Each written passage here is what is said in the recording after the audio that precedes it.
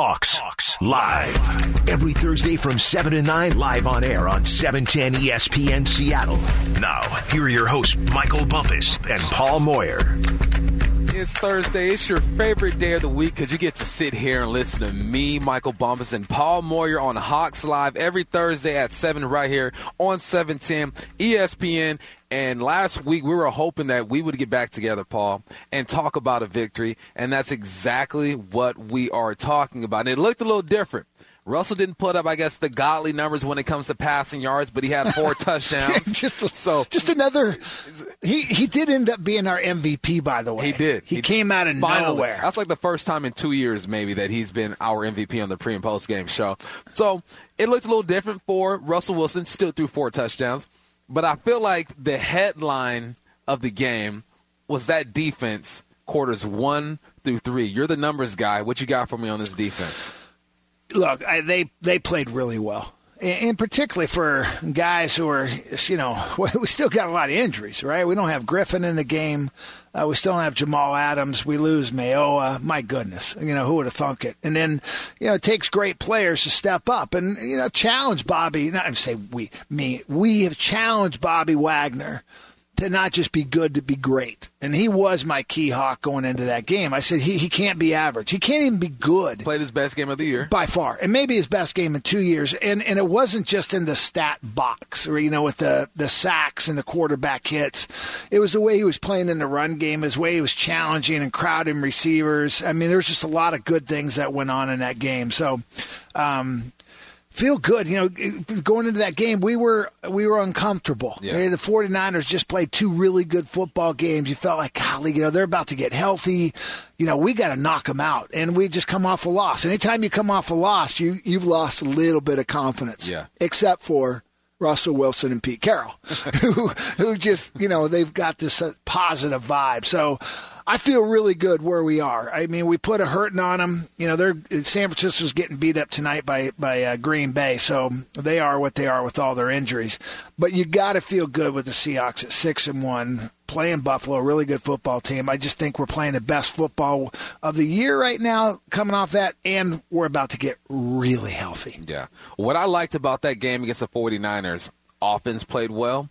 Defense played well. Special teams had a turnover. Special teams got it done. And we got to talk about some guys who we don't really get to talk about a lot. Cody Barton. I mean, he flies down on kickoff, knocks a dude out. David Moore, who we talk about, Mr. Consistent, 16 catches, 3 of them for touchdowns. He has a day. Ryan Neal. Yeah. Serviceable, still doing his thing. He played a decent game. Bobby Wagner. Now, we talk about Bobby all the time, but not in this light. This is the first game where Bobby kind of like just jumped out on us. So I appreciate it. And then the week before, Tyler Lockett has, as you would call it, the greatest game in Seahawks history for a receiver. And then DK says, hold up. Don't forget about me. I might not have the greatest game, but I'll still have 12 catches on 15 targets, 161 yards, and 2 touchdowns. As a former player, a former coach, when you see all 3 phases doing their things, man, you got to smile on the sideline and say, okay, we're doing something good. And then we don't like when guys get hurt. We're ball players. You don't like to see guys go down. But they knocked out Jimmy. They knocked out Kittle. They knocked out Pettis, knocked out Coleman.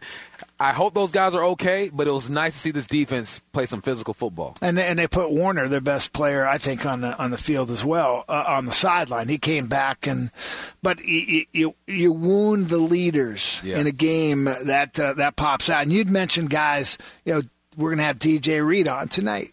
First game back, gets his former team interception. Stephon Sullivan. My goodness, he's a freaking tight end. Not anymore. And then all of a sudden he lines up defensive end. His very first snap, he makes a play on 3rd down, kind of a co-sack or a co-play on a running game. Jonathan Bullard, who played well, DJ Dallas, effective. Valor. 18 carries, if I remember right. Demarius Randall, Ballore, you just meant. A lot of role players that had a big impact in this game. So, we should be feeling really good. Yeah. And you get Jamal Adams back. You get Mayowa.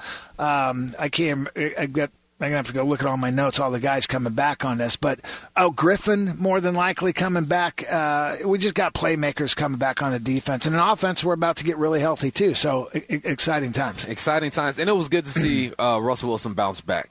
I guess he played a good game prior. He just threw 3 interceptions, so you're going to knock him on that. And, you're good with your predictions, Mr. Paul Moyer. I went on the Tom, Jake, and Stacey show, and I say, you know what? Russell's going to throw 4 touchdowns, no interceptions. So wow. I had a Paul Moyer moment. Wow. Earlier this week. That's a big – if I could show everybody, we do these little mini flexes, big flexes. He put his hands out like he was about to catch a whale. I mean, big fish. So that's some boasting there. But look, right now he's averaging 4 touchdowns a game. Yeah. He's got 27, 26. He's on. I don't know what the number is because we're going into our 8th game, but he's on pace to break the all-time record, which is 50 by Tom Brady. He's averaging close to 4 a game. That's nuts. I mean, to go from ground Carroll to now, let's throw it as often as we can. 2/3 throwing, pretty remarkable this transition. So they bounced back. They're now 1-1 in the division, 6-1 overall. Buffalo Bills, they're going back east. Now, if this was 2008 through 10 when I was on the team and we were going back east, you just chalk it up as an L because we just didn't do good on the road. But this is a different team. They have different leadership. They have a plan. I feel like Pete Carroll has embraced the scientific part of this and has a scheme and consults with people. How can we get our guys to perform at a high level so early on the East? And now they're going to check in on the Buffalo Bills. I'll tell you what I see, and you tell me what you see. Okay. I see an offense who has figured out who they are. Last week, Josh Allen threw the ball 18 times, and they rushed it a bunch of times. I think this guy can throw the rock. He's athletic. He has receivers. Stephon Diggs, one of the best receivers in the league. Cole Beasley, one of the best slots in the league. Yeah. 2 good running backs.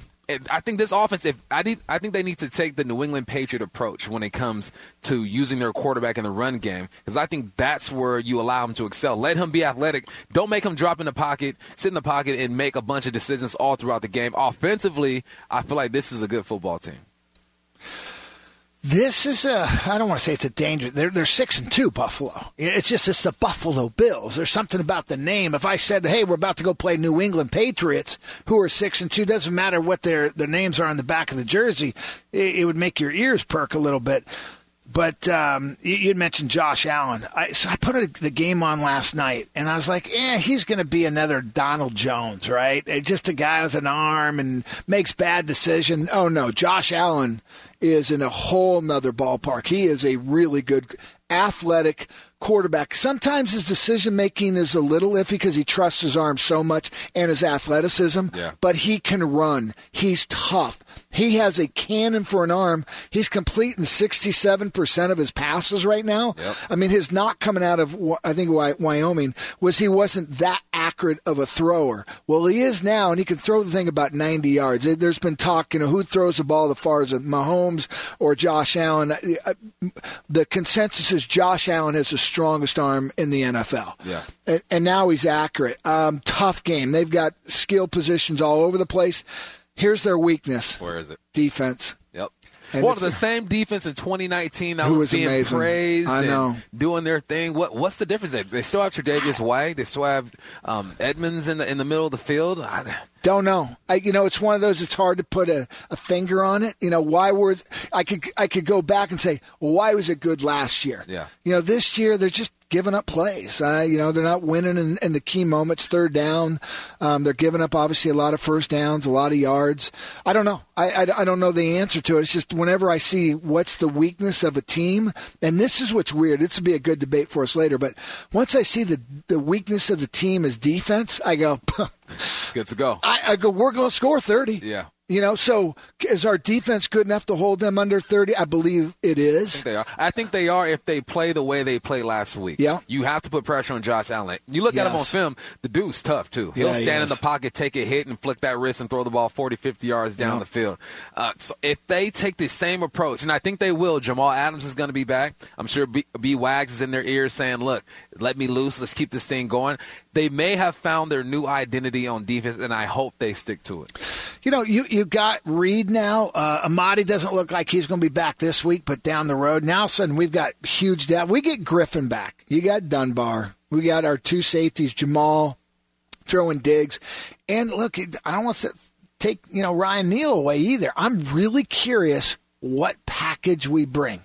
So expecting good things this week, though. Expecting good things. Well, coming up next, we'll dive into the Seahawks Week 9 opponent with sideline and beat reporter Sal Capaccio from the Bills right here on Hawks Live. Hawks Live. Every Thursday from 7 to 9, live on air on 710 ESPN Seattle.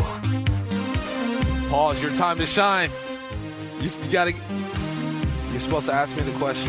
What's the question? Never mind. Hey, it's Hawks Live. We're here. Michael Bumpus, Paul Moyer. I'll be ready every next Thursday. one. I'll be ready. You'll be ready next one. My every bad. Thursday right here on 710 ESPN. And right now, we get to talk to Sal Capaccio, the Bills beat and sideline. Hey, Sal, I'm sorry if I butchered your name, man. How you doing? No, you said it. You said it right. There you go. It's Capaccio. Great job. Thank you. He was practicing. He was going, is it Capaccio or is it Capaccio? That's right. It's right. That's right. It doesn't matter. It doesn't matter. It sounds good, and always glad to be on, guys. Thank you very much. Hey, thank you for staying up. I know it's late, about 10:15, 10:16 over there. So thank you for dealing with us tonight, man. First question I have for you. How nice is it to look at the standings in the AFC East and see the Buffalo Bills at top at 6-2? It's even nicer than looking at the weather on Sunday being 70 degrees and sunny in November. Wow. And that's saying a lot here in Buffalo. Well, we like that. We'll call it climate change then. It's really good. No doubt. No doubt. Guys, it's been a long time. I mean, the Bills have last time the Bills won the AFC East was 1995. It was a quarter century ago, the last time they won the division. It's been so long that the Indianapolis Colts have actually won the AFC East more recently, and they haven't played in the division in 20 years. I mean, that's a long time. So it's been pretty cool. We went through a 17-year playoff drought here that was ended a couple of years ago when the Bills went. And then they went again last year, 2 out of the last 3 years. But they haven't won a playoff game. That's the next step. But to see the Bills this late in the season, that high up in the standings, I believe it's the first time since the 1990s. Well, they're the real deal. I was watching them on film last night, and you got players everywhere. But a bit of a Buffalo fan in my past years. My roommate at Arizona State, Joey Lumpkin, played linebacker there for a couple of years, and then Chuck Knox, when he was a coach, in my first year here with Seattle's when he moved from Buffalo to here. So a little bit of history there. So before we get into all the positives, because there's a lot of positive going on in Buffalo, the one negative, and what's interesting, last year, 2019, defensively, lights out, dominant. This year, not so much. Just real, what's happened there? Because it doesn't look like personnel's changed that much. Yeah, it's actually been a really good defense for the 3 years that McDermott and Frazier have been here. They took a bit of a dip in 18, but in 17 and 19, they were really good. And it's been the hallmark. That's how Sean McDermott became a head coach. He's been a very good defensive coordinator. Leslie Frazier, too. He's been a very good defensive coach. They do have some personnel changes up front. They did lose Star Lotulelei to an opt-out, and then they lost Jordan Phillips in free agency and Shaq Lawson in free agency. Now, that said, I don't think anybody anticipated that would have that big of an impact because they signed Quentin Jefferson from over there in Seattle, obviously. Vernon Butler came from Carolina. They have Ed Oliver. But, I think that the hallmark of the defensive line that the Bills create is athleticism and a bit undersized. And they're missing that space eater. They're missing the guy like a star to really keep the linebackers clean, and that's really hurt them in the run game. Plus, they've had some injuries. Matt Milano's a fantastic player, and he's been hurt. He's dealing with a pec injury. I don't even know. I don't think he's going to play this week. That's really hurt them as well. So, it's been a combination of some things. I think the biggest thing for the Bills this year is, as opposed to years past where they can kind of cover everything and do everything well, they have to pick this year. And if they want to stop the run, they'll stop the run. If they want to stop the pass, they'll stop the pass. But they can't really do all of it at once. All right, Sal, let's talk about your quarterback, Josh Allen. I watched this dude on film. He was obviously in the MVP talks, the first 4 or 5 weeks. Takes a couple losses to 2 really good football teams. But I watched film on this kid, and he's tough. He has an arm. He has some weapons. I think last week they may have found their recipe on how to use him efficiently throughout this year. What are your thoughts on Josh Allen so far? Well, he's been really the antithesis of what you see from quarterbacks these days. When they come in the league, a lot of times they either have it or they don't. And if they don't, usually there's a coach that gets fired, a GM, they reset at the position, and there's all this change and chaos. Look at the 18 class. Baker Mayfield's had that. Sam Darnold's had that. Josh Rosen's obviously had that. Josh, he hasn't. What Josh has had is an actual organization that's put a really strong amount of structure around him and development around him, and they've really progressed him along the way. He took a really big jump from year 1 to year 2, and then another massive jump from year 2 to the start of year 3 this year. And you just don't see that in quarterbacks. Organizations don't have that kind of patience anymore, right, guys? But they have with Josh Allen, and that's why he's really, now you're seeing the fruits of all that labor that they've done with him. And, getting a guy like Stephon Diggs obviously helps. They've improved the talent around him. But the biggest thing is, the last few games, he hasn't played nearly as poorly as a lot of the media want you to believe. I think he's had one bad game this year. That was Kansas City. He played poorly in that game. Other than that, he actually, I didn't think, played too badly in the Tennessee game they lost. And last week he was 70%, 300 yards. They just didn't score touchdowns. He's improved his accuracy. I think we can throw that out, that you can't teach accuracy. He's worked on it. He's done a lot. He's 13th in the league in completion percentage now. But he is tough as nails. He's a great athlete, and that really helps him do a lot of things back there. We being here in the Northwest, Seattle, anybody close to Canada doesn't quite get all the recognition they deserve. Buffalo being one of those. So the reason why I'm throwing that out is you got a player named Jordan Poyer who's from Oregon State up here in the Northwest. Football people know who he is, but if I asked, just somebody who's a football fan, they may not know who he is. This guy is unbelievable. Just talk about him, both as his play as well as what he's like as a person. He is the Bills version of Jamal Adams. That's the best way I could put it for Seattle Seahawks fans. I'm not saying that he's as good of a player as Jamal. I think Jamal's a fantastic player. But Jordan Poyer is a really good football player, and he's even a better football player because he has Micah Hyde next to him, by the way, guys. Together, I would say separately, I would not put Jordan or Micah in the top 5 safeties in the league. They might be pretty close to that, but together, I think they form the best tandem, or at least close to, maybe top 3 in the entire NFL. They're so good together. They play off each other so well. Jordan, they use him all around the defense like they do in Seattle with Jamal. And, he's top 10 in tackles this year. Now, not the greatest thing when your safety is leading your team in tackles, but that's because they use him like a Swiss Army knife. Yeah. But as a person, the best part about Jordan as a person is how far he's come, as a leader. He's actually a captain this year. He was never a captain before. He's been in Buffalo. He got a contract extension in the offseason. He was named a team captain this year. He came from Cleveland. He had some injuries. No one really knew who he was. The Bills had a coach on staff who recommended him as a free agent to Sean McDermott. They looked into him, they signed him, and he's really blossomed here. He's done a really good job. It's remarkable because he's on pace for about 100. He's got 69 tackles right now. He's on pace for probably close to 150. He's got 2 sacks, but in today's age, he's 6 foot, 191 pounds. But just tough as nail. I just enjoy watching. But a lot of guys. By the way, he was drafted in Major League Baseball. That's how good of an athlete he was as well. He was drafted by the Florida Marlins. Let's talk about one of our old players. You know how the Seahawks do, man. We keep tabs on guys who used to be here, and eventually they make their way back to Seattle. How's Quentin Jefferson looking on that defensive line? Q's great. You guys probably he's just a great guy, right? Yeah, every time great. This is a different year. I've never had a chance to meet him face to face because of the COVID year and not in the locker room this year. But every time we do Zoom calls with him and things like that, he's really good. He's got a great personality. He fits this culture really well, and I'm sure he did. I think Pete Carroll, what I know about him, and I think he would fit in Seattle really well. And I know there were a lot of people who wanted them to keep him, and they weren't able to. And the Bills, I think, got a really nice player here, and he fits what the Bills want to do schematically because he can play outside and he can play inside. And the Bills, they move guys around on the defensive line, like I was saying earlier. So. He really plays well, I think, in this particular scheme. He's done a nice job. The D-line overall has probably underperformed when it comes to stopping in the run game, but I wouldn't put that on any one individual necessarily. I just think it's the philosophy they run and the fact that, they just don't have the bigger defensive linemen to match up with some of the more physical offensive lines they play in the league. Yeah, Quentin's definitely missed. We've always had him on our show every year, and as you mentioned, he's quality human being and a great interview. So talk again. There's a lot of names out there. I mean, getting Diggs was a big deal, and again, I think offensively, you guys are going to be a handful. But talk about some players maybe that our listeners don't know about that are having an impact for Buffalo. Well, you mentioned Stephon Diggs. You guys know about him, but what really. The guy that makes the offense tick, I think, is John Brown, the wide receiver. And that's part of the reason why they haven't played as well lately is he's been out and he's been hurt. He missed the Tennessee game. They didn't play very well. He comes back against Kansas City. He just couldn't run away from anyone, guys. I was down there. I'm the sideline reporter on the radio network, and I'm down in the moat watching him. He just couldn't run away, and the Bills couldn't really use him. He missed another game.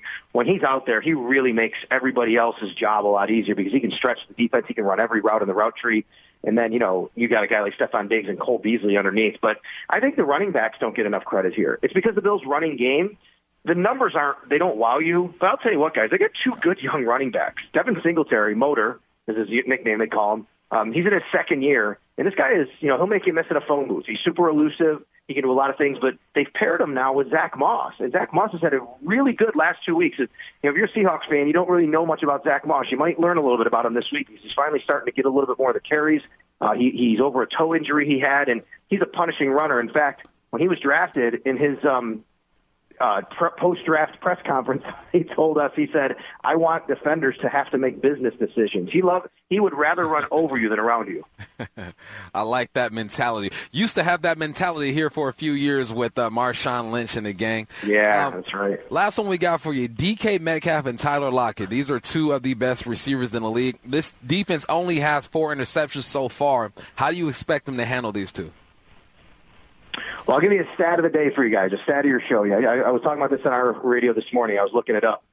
The Seahawks, as you know, are great at the big play. They're second in the league with 6 pass plays of 40 yards or more. The Bills are actually number 1 in the league, only allowing 1 pass play an entire year of 40 yards or more. So it's not about the takeaways and the interceptions. It comes back to the Bills just don't allow big plays on defense. And the one big play they have allowed this year, it was actually a simple catch off the line of scrimmage, and Jamison Crowder broke a couple tackles, and he went 60 yards to the house. So they have not allowed anything at all over the top this year, and they've consistently been number 1 or 2 in the league in that category. They aren't getting the takeaways. They haven't. Those need to come. Tre'Davious White is exceptional. He's an all-pro. We know that. I don't know what the plan will be.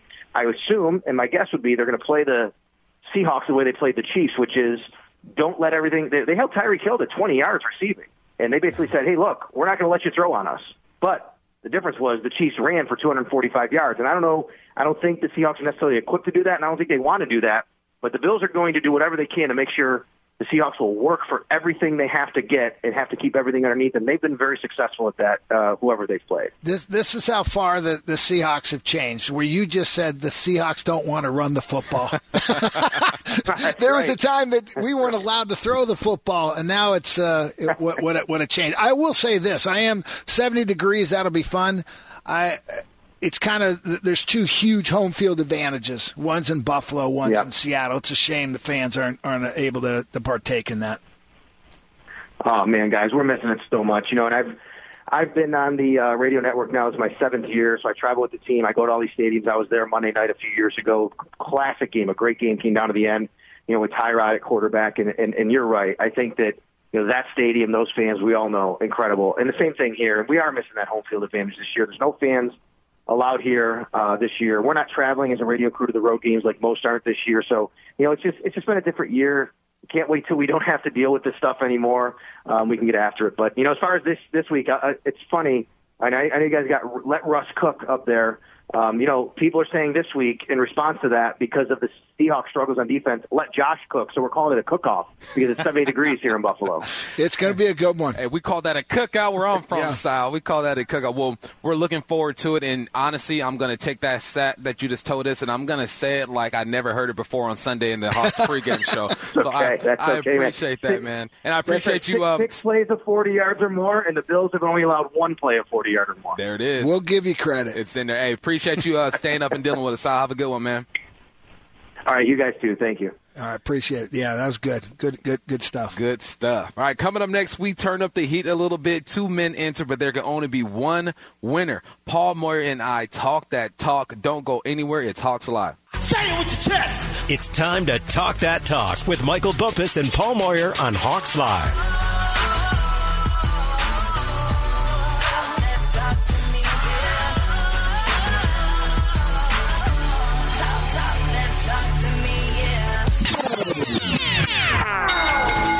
It's time to talk that talk. That's when me and Paul Moyer square off and just get some things off of our chest. You know what this reminds me of? You know Mike Tyson is going to fight Roy Jones Jr.? Yeah. That's going to be a good one. Yeah. This is Mike Tyson and Roy Jones Jr. So if you and I were those two, which one would you be? Which one would I be? You already know what I'm going to say. I'm Tyson, right? I'm Tyson. No, you're not big enough. Hey, I'm Tyson. You're Roy. Nah, man. You're willing to come up a class. Mike Tyson is like 5'10". Yeah, but I'm 5'11". talking weight. Hey, I could put on 20 before the fight. You could put on 20 and still be 20 less than me. All right, the first thing we're going to get into, Paul. Bill Belichick is making excuses for his 2-5 start by his football team. He says, we sold out to win a Super Bowl and have less to work with in 2020. Is he making excuses or is he just being real? What are your thoughts on that? I'm waiting for my notes to come up that I was writing on the plane. Open up. Of course, it's not opening up. A couple of things on that one. One is, part of it's excuses because I think, and it ties into Tom Brady left, right? So I got to make excuses of, well, we put everything we had into that, and we don't have any salary cap, and I brought in this minimum wage $1 million quarterback who was an MVP. You know what I'm saying? So a bit of, well, actually more than a bit, a lot of excuses. But here's my closing on this. Okay. You know what we just learned? What's that? Players win. Players do. I don't care how great a coach you are. If you don't got the horses, I don't care how great a coach you are. Yeah, I mean, you coach. I mean, you got to have the horses. You need personnel. So now I'm bringing it back to the Seahawks. You know what guy who's never won a best of the best, coach of the year, GM of the year? Schneider. Yep. And I don't care. Look, as great a coach, and we know Pete Carroll's a fantastic coach. He's proven that through USC and here. Man, you got to have the horses. You got to have the players. Yep. And it just made me realize how valuable John Schneider is to this team. He always gives the Seahawks a chance to win, and you have good coaching, you take that to the next level. Bill Belichick is finding out for the very first time since he's been at New England, I'm not as great a coach as I thought I was. I got to have some horses. I agree with you. He needs his horses. He needs his personnel. And he says, we sold out. So I'm like, all right, what does selling out mean? What did they do to put them in this predicament? Now, okay, they have $1 million in cap space. They still owe Tom Brady $13.5, AB $4.5, Michael Bennett $2 million. They signed Gilmore to $26 million. A bunch of numbers, right? A lot of numbers going out there. So he's saying, you know what, my hands are tied. What do I do? We brought in Cam Newton. We're only paying him $1 million. He is speaking facts, but it is excuses. And the reason why I don't want to hear that, Bill, is because you won for 20 years, Bill. I'm holding up an L. I'm holding up an L. Is that right in front of his forehead? That's L. No, loser? Below the chin. Below the chin. Take the L on the chin. Okay. No one wants to hear a guy who's been to 10 Super Bowls, won 6, had all this success, complain, oh, well, we don't have our guys. I feel no sympathy from you. Be the guy who doesn't want to answer questions in the press conference. If it's such a basic question that you make a reporter feel dumb for asking the question. Be that guy and just don't say nothing to say we're just not good enough. We're just not good enough. This is the first time where Bill is making excuses. No one wants to hear that. You've had too much success for you to sit here and make excuses. Take the L on the chin like the Bengals have been doing, like the Browns have been doing, like the Dolphins have been doing. It's your turn, Bill. Yeah. Take it on the chin, man. I like it. Okay. You got the next one. What's the next one, Paul? All right. The next one. The Seahawks. This is a good one. I had a good conversation today about this. Are the Seahawks better off without Jadeveon Clowney, who right now has 15 tackles, 3 for loss, no sacks in 2020? Are they better off without him, or would they have been better off with him? I'm going to say they are better off without him. And I'm going to say that because it has allowed the Seahawks to make other moves. You didn't get a bunch of production out of him when it came to sacks and all that stuff, but he did have games where he had turnovers, he had touchdowns. I get all that. But I feel like this defense needed more than just that one guy. They needed several guys. And this week, you might get Snacks. You got Dunlap. You got Jamal. That defense, personnel-wise, has gotten better. If you just keep Clowney here and say, okay, everyone else get better, we're just going to keep this guy here. I think this defense is worse this year than it is last year. Yeah, the way the question's written initially went, well, of course we would be better off with him. He's a really good football player, and he is a fantastic football player. He's just not a dominant pass rusher. He never has. He doesn't have those moves. He's a hustle guy. I love his game. He's an all-around player, great in the run game. I mean, you would love to have him because you can't have enough good football players. But when you take in everything, all the context to it of salary cap and who can you sign, here's to me, this is the answer. Would you rather have Jamal Adams or Clowney? Adams all day. So that's what it is, right? Yeah. Because we couldn't afford them both. There's no way. I mean, we gave him $12 to $15 million what he was asking. So I think the Seahawks, because you're right, we don't get Dunlop. Maybe we don't get Snacks. Probably get Snacks. Just the depth. Maybe we don't even get Dunbar. You know, I mean, so there's a lot of things we don't have, and to me, I think we're better off because of that. And, man, we didn't even mention Bruce Irvin. Probably still would have been able to get Bruce Irvin, but another guy that this defense is missing. Okay, if the Seahawks win the Super Bowl, this will be the best coaching job of Pete Carroll's career. Well, yes. I mean, obviously, if we win this one, and mainly because, we won in 2013, we knew what we had, and we were fantastic on the defense, historically fantastic on the defense. But you know what? It wasn't a consistent team. Offensively, it took us a while to get our groove. Unlike in 2012 where we went on an unbelievable run the end of the season offensively. That team was very different. And so I look at it in two ways. I go, one is, I guess because of the way the defense is playing, for him to rally and keep them in the game, and for us to go on and win a Super Bowl and to be 6-1 right now with a historically bad statistical defense. Yeah. I think, again, by the end of the year, we're going to be playing top 15-10 defense the last 4 or 5 games of the year. I believe that. So, yes, where we are there. But if I look at the talent, I mean, look at defensively what we have. I mean, you start looking at 4, 5, 6 potential Pro Bowlers. Offensively, we're loaded across the board. I can make a case that... Can you say that? Can you really say 6 Pro Bowlers on the worst defense in the NFL? I'm just saying on paper. I mean, Griffin's been in the Pro Bowl. I mean, the whole secondary, right? The 4 starting secondary guys are Pro Bowl caliber guys. For sure. You throw in our 2 linebackers who have both been to a Pro Bowl. They're 6. Yeah. I could make a case for Reed at times. I mean, go back 2 years ago when he had the sack Pro Bowl. So you're looking at, they're 6, they're 7. So there's no reason for this defense to be struggling the way they've been struggling. So if it's not the personnel, Paul Moore, then it has to do with the scheme. So I guess the question again, if they win the Super Bowl, is this the best coaching job he's ever had? I will say yes, because I think in 13, you're talking about Hall of Fame guys. I mean, across the board. But I could flip this one on you, too. Okay. What if they don't get to the NFC Championship? All the players, would this be one of his... It could be the worst. Underachieving coaching jobs. It could be. And, let me get back to the original question. Yes, I think it would be the best because he has shown that he can change. He can say, look, we're going to get away from running the football. We're going to let Russell do his thing. Defensively, he's been kind of stubborn until last week. Last week, we saw some things that we saw week 1 and 2 when Jamal Adams was available. Now, if they don't get to the NFC Championship, it's a huge disappointment. This team is ready to go. Because of the things you said, you look at them on paper on defense, ballers. Look at them on paper on offense, ballers. It all has to come together, and this might be the week, Paul. After last week's defensive performance, this might be the week. So, yes, it would be his best coaching job then. Yes. And I agree. And the point you made, and I know we got to wrap it, it's the way he's changed. He went from a running, we're going to do it no matter what, to let's take the helm. All right. We got it all figured out. It's the best. It would be the best if they win the Super Bowl. Well, coming up next, we got you covered with all things Seahawks and the NFL as Professor John Clayton joins us next on Hawks Live. Hawks Live. Every Thursday from 7 to 9, live on air on 710 ESPN Seattle.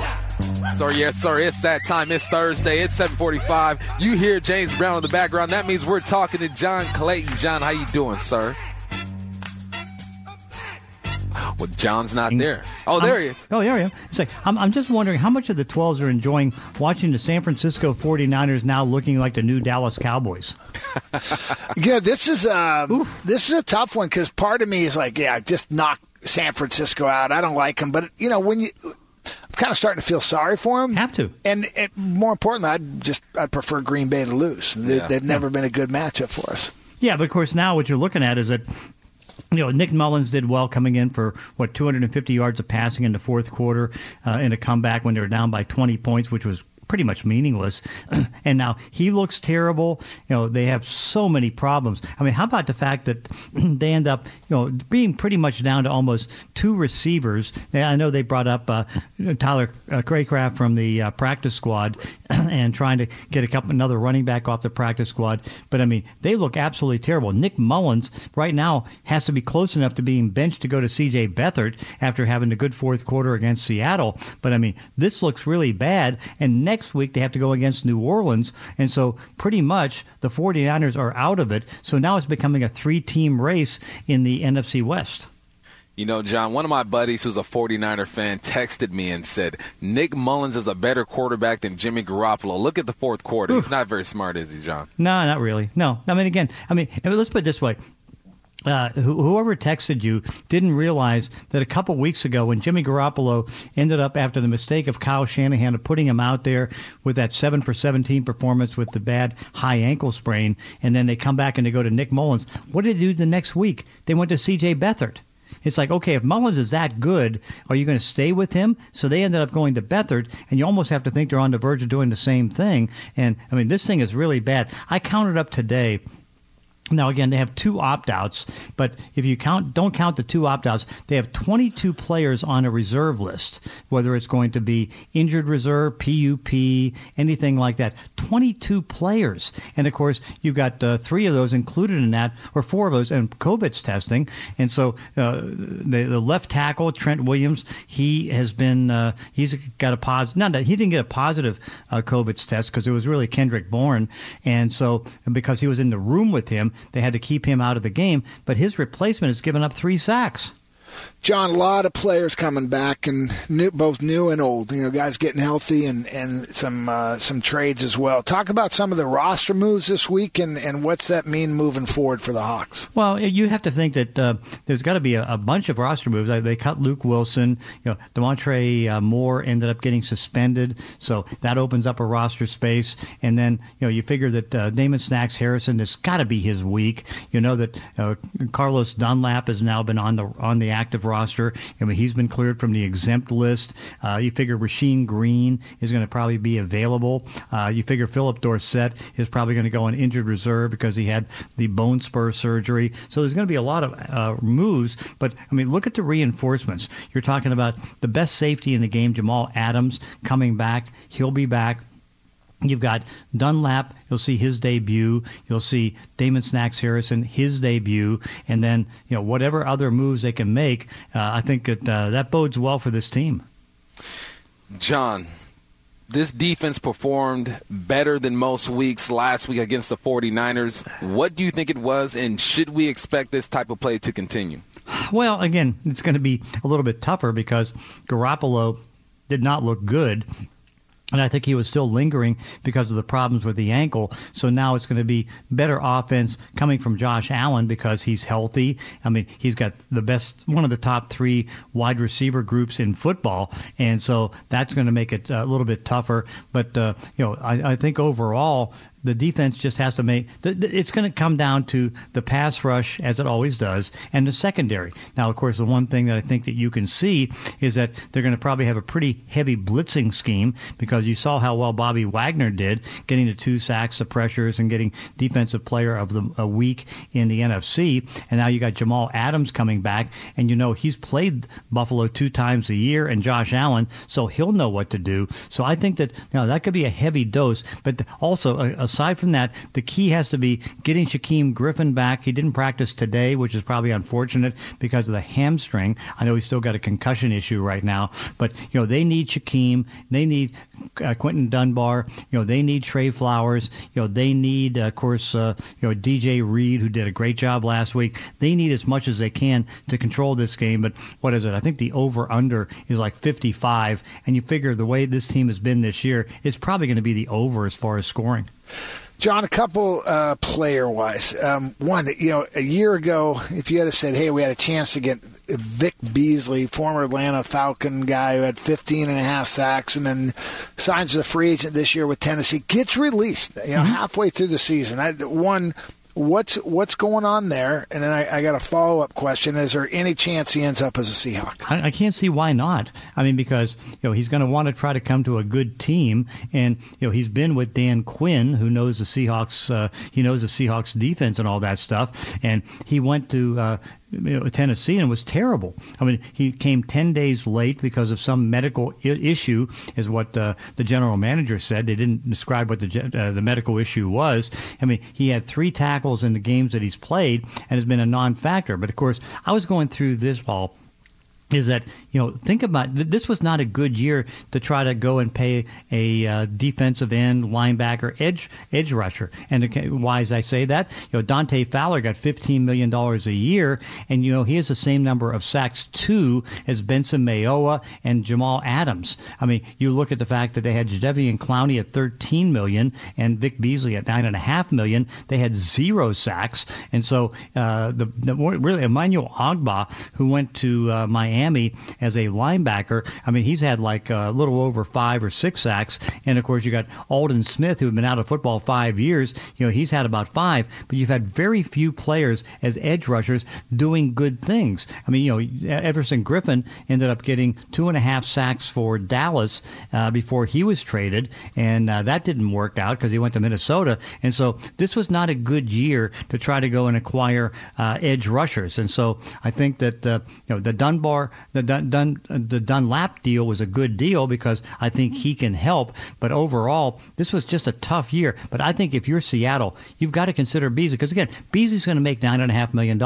That's not going to change. He's already guaranteed that. So he can come and take the minimum salary and, come here to Seattle and try to at least be an option. Yeah, it's an interesting year. And I'd read earlier, I think it was last year in the free agency, that he wanted to be a Seahawk. But we'll see how that plays out. Okay, time. This is your time, John. This is our favorite moment. What do you want to talk about? The mic is yours. Well, because I was surprised because you always ask each week what people haven't asked about. And why was there a 30% decrease in trades? The trade deadline was Tuesday, and it turned out there was only 73 trades this year after 105 last year and 102. And so much of it was, a couple things. One was a pandemic because now it takes longer to get players on the roster. Like if you make a trade on Tuesday, you can't get them on the roster till the next week. Secondly, everybody is so worried about picking up a big salary because next year the cap could go down $20 million. And so what you saw, it was a lot of guys going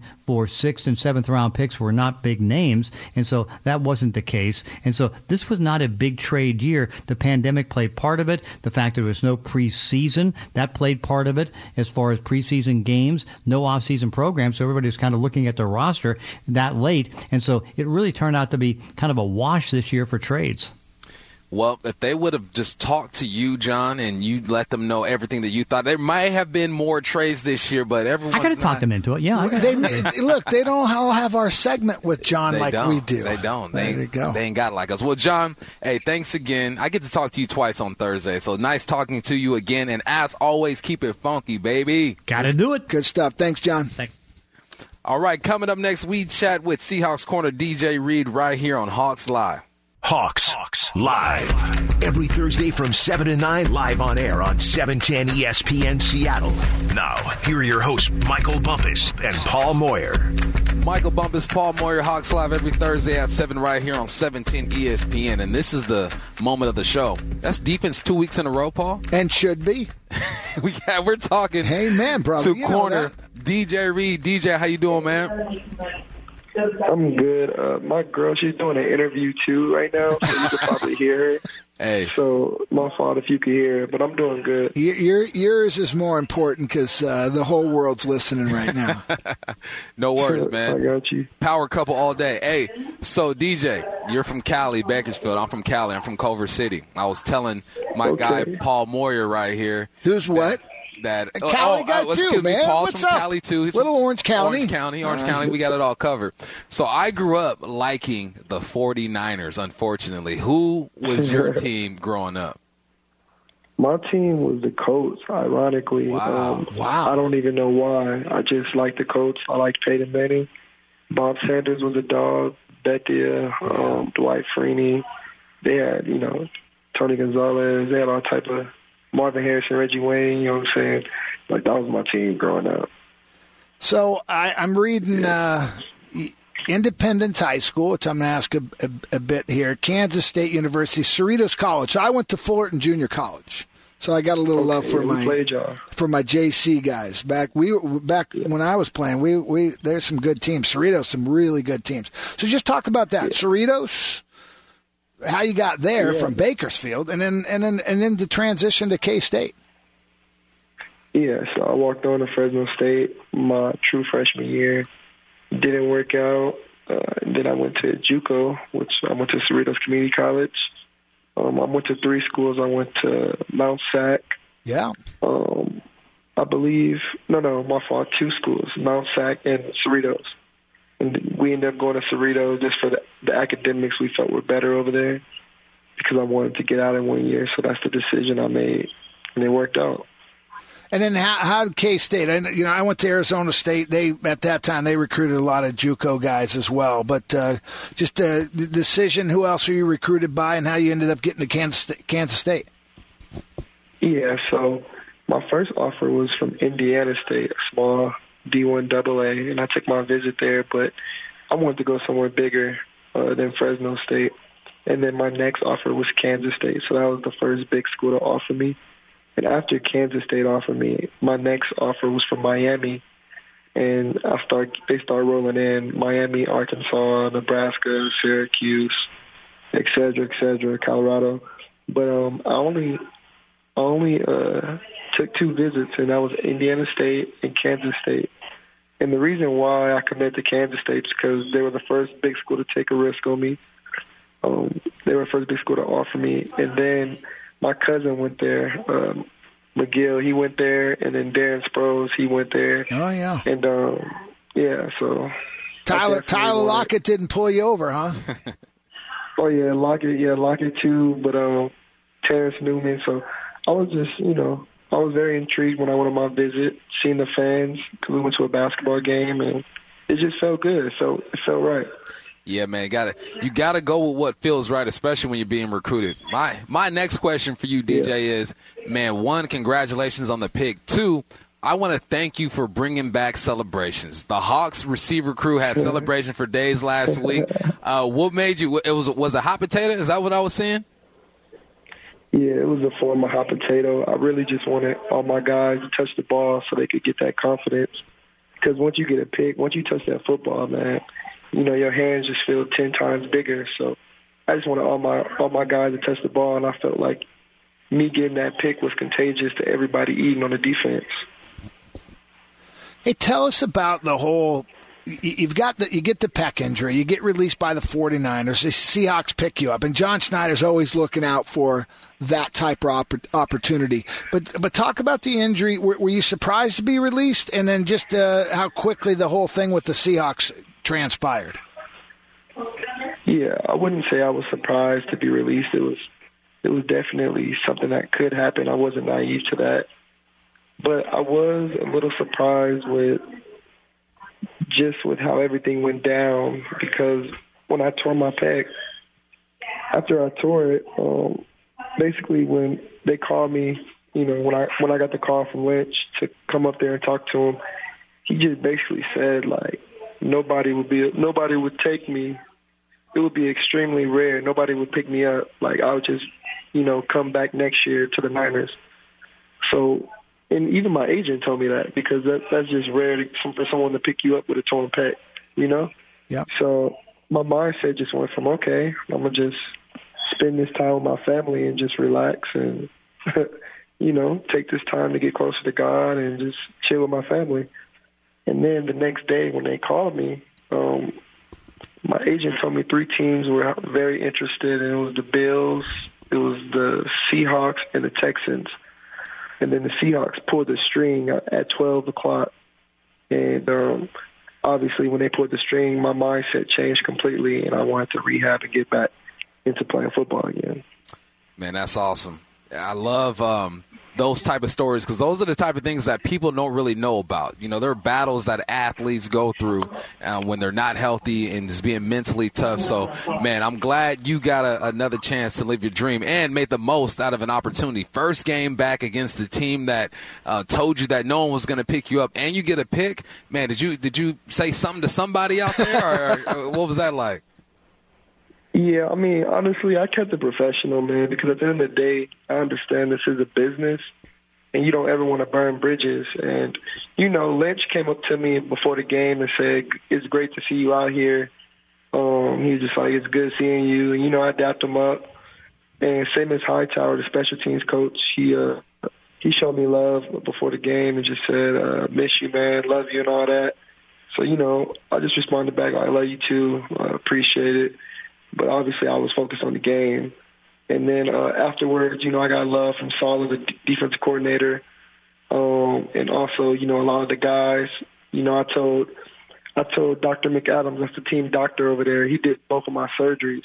So I had surgery on my pec recently, and then my rookie year I had surgery on my labrum. And I just told him thank you for the successful surgeries he's done because he did a great job with the surgeries that I've had. So, you know, it was all love at the end of the day, but obviously, you know what I'm saying, it was definitely motivation for me to come back when we played the Niners for my first game. Like, I was definitely motivated by that. Well, we're happy with the results. You know, it's interesting for you to talk about Lynch and probably Shanahan and all those guys. I mean, it just shows – it sounds like classy organization because I think you hear a lot from former players as well when they leave the Seahawks also. And, you know, that's good to hear. Bad for the Seahawks because that means the battle between the 49ers is going to live on. I'm going to move to Buffalo because – yeah, Buffalo. Man, you hear Buffalo forever. 20 years, you play in Buffalo.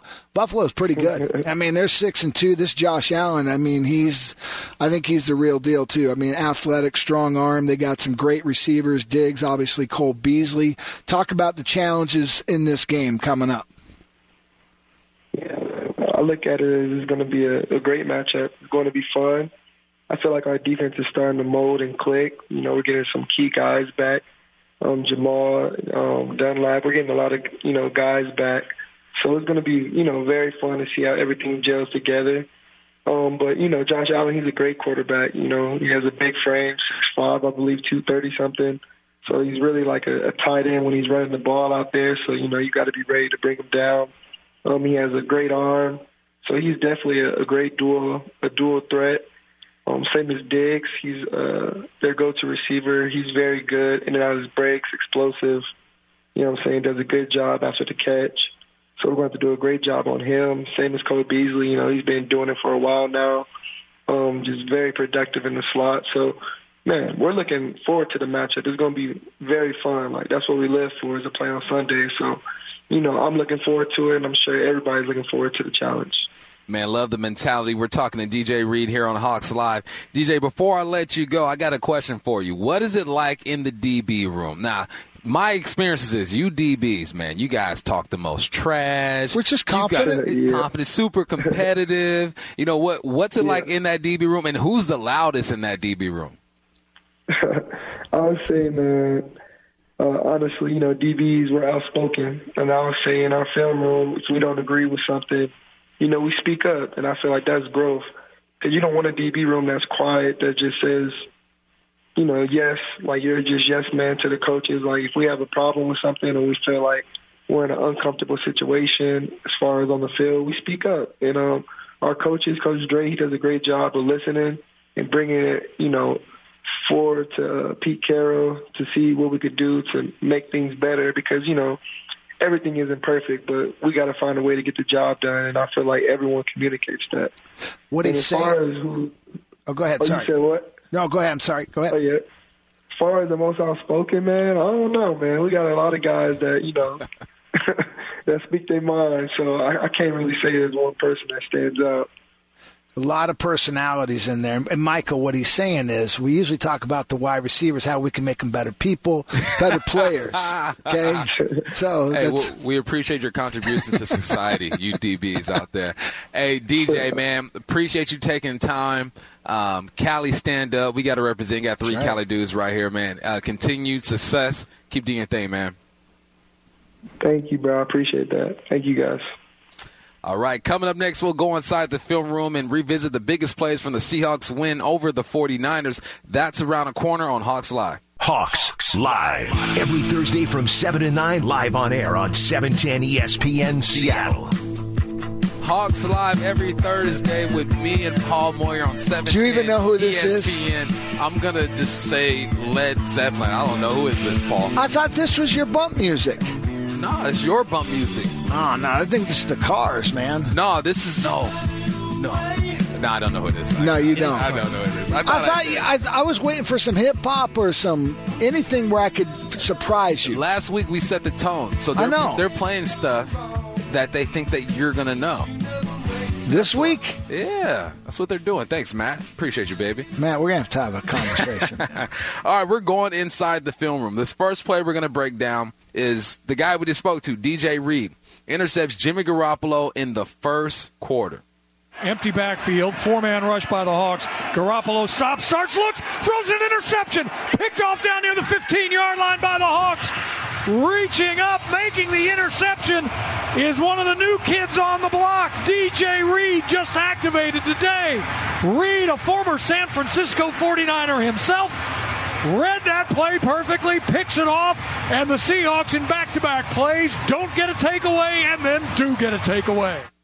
Quick summary. One, couldn't be happier for Reed. Yes. I mean, the whole 49er thing, we just had him on for those who were listening.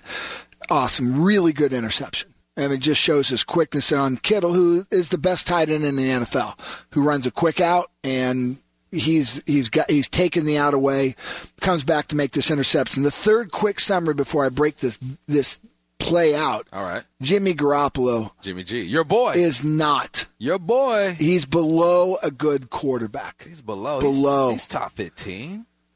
He's not top 15 quarterbacks in the league. All right, I'll give him 15.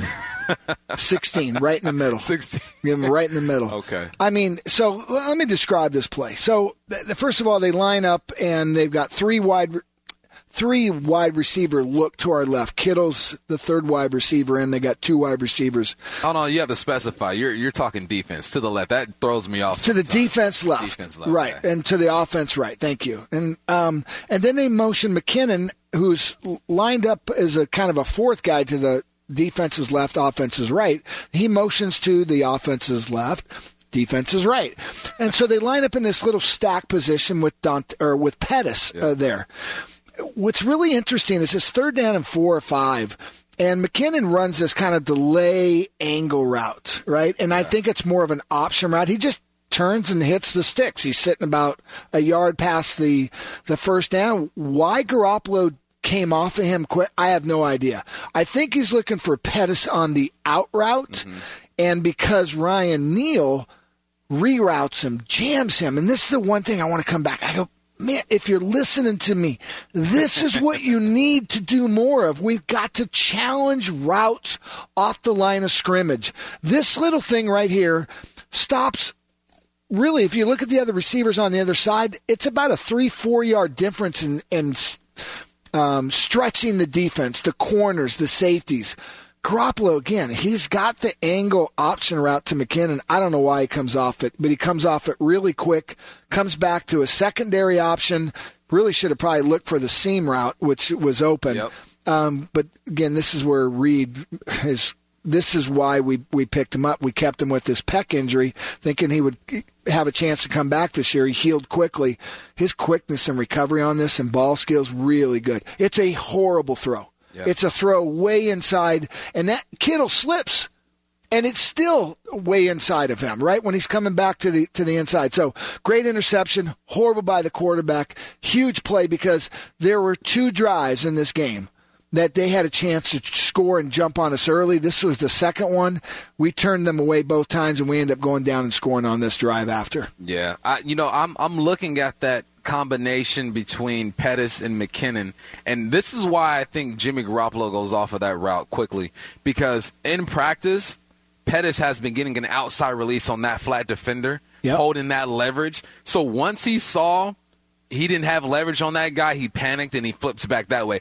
First of all, that should be your read side anyway. Wherever Kittle is in the pass game should be your read side. So he goes back to Kittle. Kittle slips, yes, but Reed is in great position. Reed goes, look, you're not going to beat me outside. I'm going to keep outside leverage. I know I have help inside because that's where its help is, right? I'm going to make sure I have outside. I'm going to force you inside back to my help. Kittle slips. Jimmy throws a horrible football. Get Jimmy off schedule, and you have a chance to make plays. So here's an unnoticed piece to it. Stephon Sullivan is our left defensive end.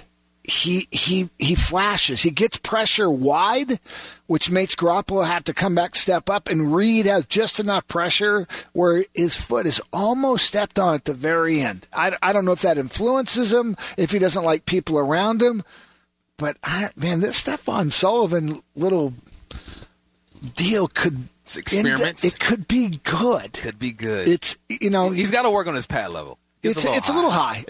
He stands straight up. I would like to tell him, hey, like a 40-yard dash, we're not standing straight up right from the get-go. Yeah, not standing straight up. All right. This next one, I'm not saying a word. No. This is all on you. You're not going to say a word. Introduce it then. All right. This is the freak. And by the way, real quick, we call him the freak in a really positive way. If someone called you a freak, how would you feel about that? I'm 5'11", 185, 190, so I'd be like, you what 185, exactly 190 are right you now? talking about? Yeah. Okay. Yeah, man. All right. I thought maybe 193. All right. Okay. No, What we got here? This is first touchdown of the game, and it's the freak. And I would love to say it's a great throw, but to me, this is all DK. They walk the strong safety up to the line of scrimmage, and he does come. Russ looks, goes back inside, ball is caught. It's Metcalf, who makes one man now, two men miss. 30, 25, 20, turns upfield. They don't touch him. Touchdown, Seahawks. How in the world did he tiptoe up the sidelines? Two defenders breaking on him, and nobody touched him. And DK Metcalf starts far on the left, comes all the way across the field, and scores from 46 out. The Seahawks are on the board first, 6-0. This is pure manipulation of the defense. You look at these routes that are going on. To DK's side, you have a back that is going out to the flat. He's going to take care of the flat defender. All right, you have Lockett, who's running a seam. You're running a seam against a one high. Actually, it's more of a post against a one high. You know, you're not getting this football. You're going to run right into that single safety. Then you have Hollister running a seam. Russell does a great job of looking away from DK to manipulate this defense. And now DK just gets 10 yards. He snaps his hips. Boom. Russell leads him to the middle of the field. Yes, Russell had to at least throw a good football there. I give him a little. Leads him to the middle of the field. And after this, you know, my coach, Michael Levenseller, Washington State, was an offensive coordinator, my receiver coach there. He goes, look, I can get you open. After that, go for what you know. I can't teach you how to run with the football in your hand. That's exactly what happened right here. Now, DK works his way across the field, makes a move on a linebacker, picks up a block from Hollister, picks up a block. From is that Disley? That's Disley and Hollister out there. Yeah. Picking up blocks, gets to the sideline, and now you get your knees up, you get on your horse, and you do what your DNA says you're best at. That is scoring touchdowns. Yeah, it could be Olsen. I'm not sure. All I know is there's two tight ends that are lined up inside and outside of Tyler Lockett, and Tyler runs that deep backside sail route, right? And so sail means you're going for the flag, the end corner. And we could say a deep crossing route, whatever you want to say. They have seen that so many times. The safety, free safety, as you mentioned, was single high. He jumps it. Yep. And so there's now basically two guys on the other side with the tight ends, and DK's going to outrun anybody who's sitting on the outside of him on a crossing route. Forget that. Look, we've probably spent more time on this than needed. This is just DK. He's a freak. Yeah. This is the difference between a 15, maybe 20-yard route, 46-yard touchdown. Now, I from our opening, I said, you know, San Francisco's playing Green Bay at 7-0, and they got a guy in the end zone. It's an easy catch and touchdown. He doesn't drag his foot properly. It ends up being 7-3. That's the difference between playmakers. And I can be a fantastic coach if you give me enough DK Metcalfs, Russell Wilson. I could be an offensive coordinator, and I could be pretty good. Not as good as the one we have, but, I could probably get a job if I got enough of those guys. Get a job? You can get a gig out there somewhere. There's 32 teams out there. All right, this next play, Bobby Wagner sacks Jimmy Garoppolo. Garoppolo takes the shotgun snap. 7-step drop, gets hit. Bobby Wagner just drills him and drops him back at the 15-yard line. Dave, you've been talking about that. Bobby has come 3 or 4 times. That time he breaks free and is in the backfield. Garoppolo is dropped, and now the Seahawks are going to get the ball back in pretty good field position. Well, really well-designed play. But, I love this play so much. I want to hear it one more time. And here's why. Why? Because I've been waiting for Bobby to really come with it. Can we hear it one more time? Garoppolo takes the shotgun snap. 7-step drop, gets hit. Bobby Wagner just drills him and drops him back at the 15-yard line. Dave, you've been talking about that. Bobby has come 3 or 4 times. That time he breaks free and is in the backfield. Garoppolo is dropped, and now the Seahawks are going to get the ball back in pretty good field position. You know what? Here's what happened here. Here, I'll break it down for you, Paul. I'll break it down. All right, so Bobby lines up over the center in the one tech position. Now, what I love about this play is that Sullivan is on a stunt. This is what I want to see. Sullivan has been rushing through the outside most of the game. He spins inside. DJ Reed makes a move, confusing the offensive line. You want to get these guys to communicate. Now, Bobby just wins his matchup. One-on-one with the center, has great hands right there. It's almost like he's been down with the receivers, Paul, working on releases, because that's all this is right here. Great hands, gets to the quarterback, makes the offensive line have to communicate. We need to see more of this. Yeah, this is a really well-designed play, like I said earlier. Jordan Brooks comes in on a stunt from, off to the defense's left. He's lined up on, I think it's Kittle at the time, the receiver. He's got a long way to go. Without him, the running back probably picks up to help Bobby Wagner. Yep. But the reason why I love this play, and it's actually the same as his other sack also, he beats the center quick. And he's a tough guy to match up. I mean, he's so athletic. Centers have a hard time with him.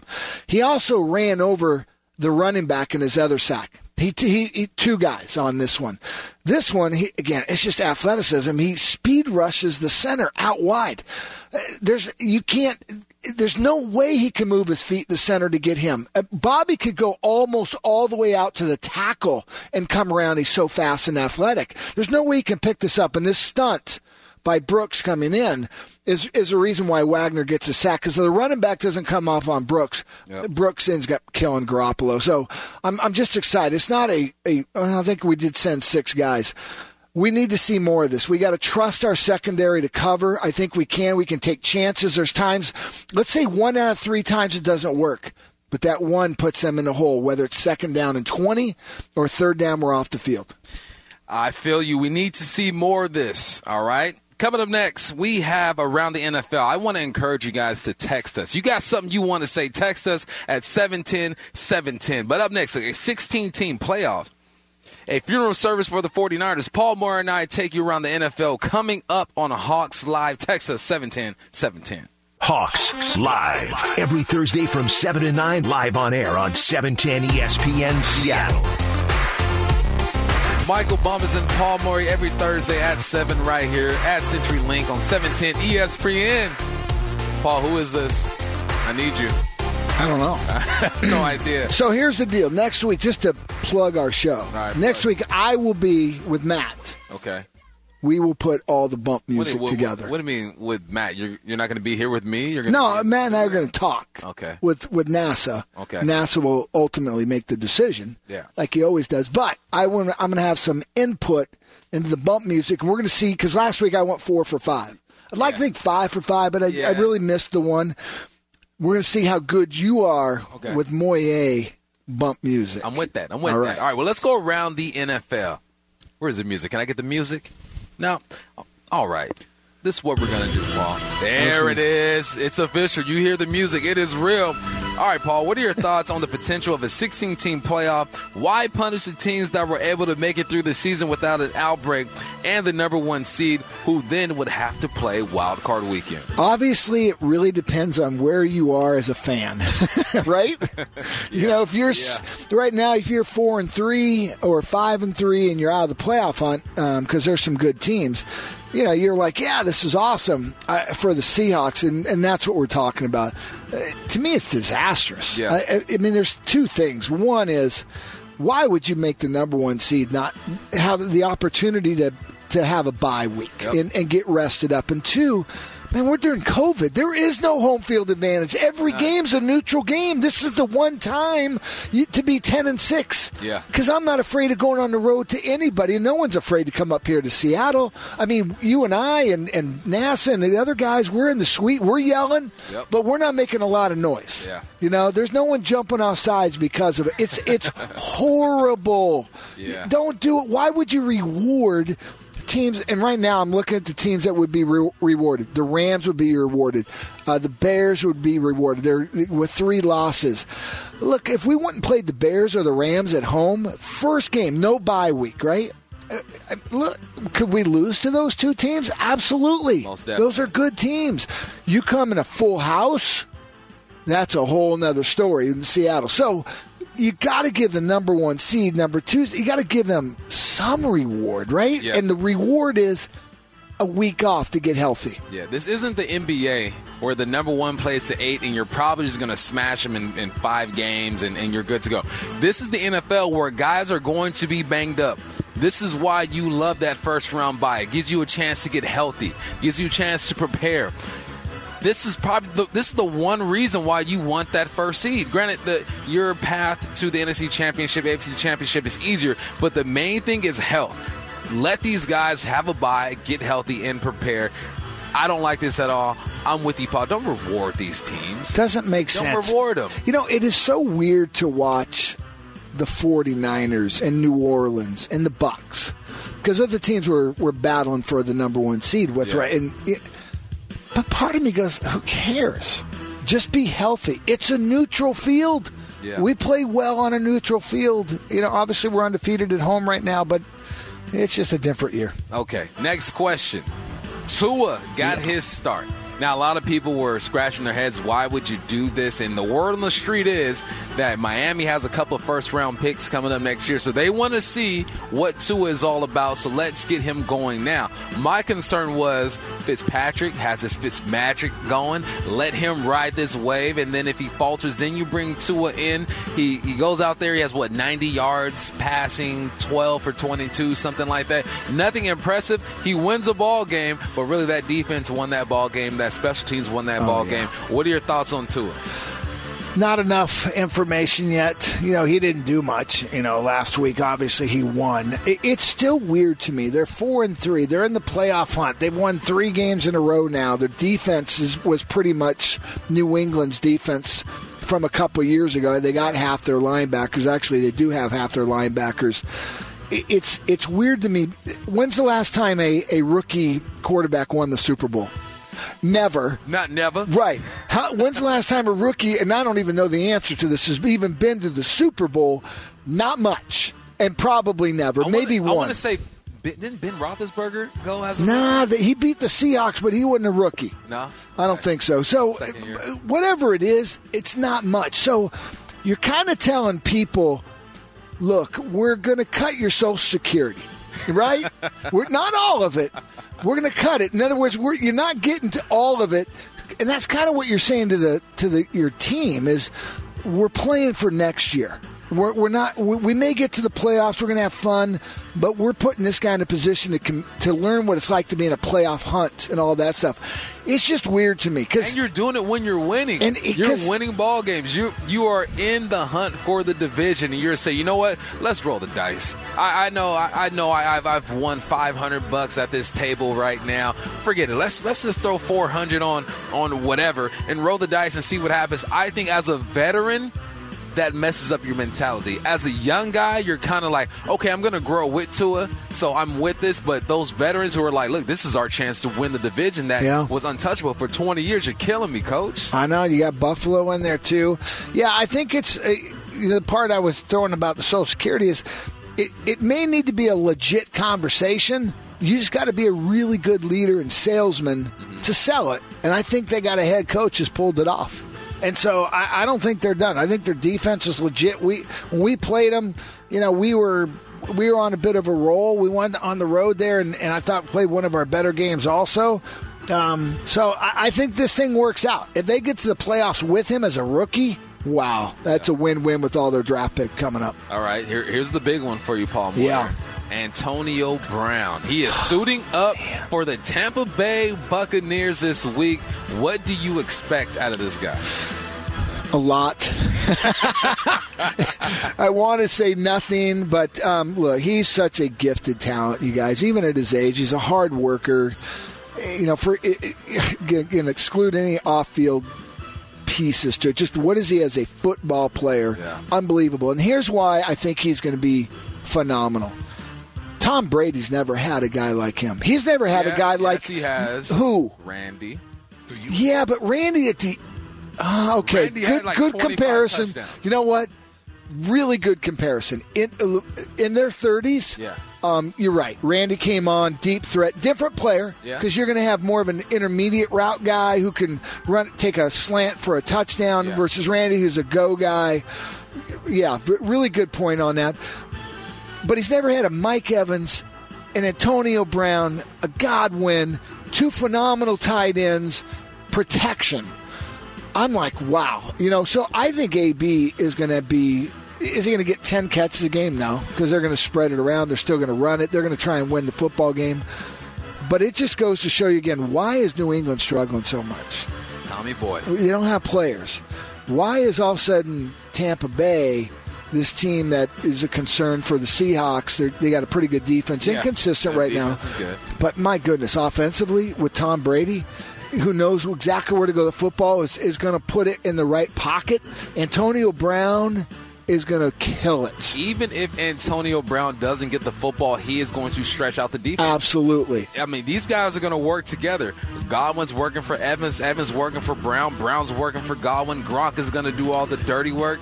Goodness gracious. And then you still have Fournette. You got Roe Jones back there at the running back position. Fournette, You have a defense who plays well at times. They come after you.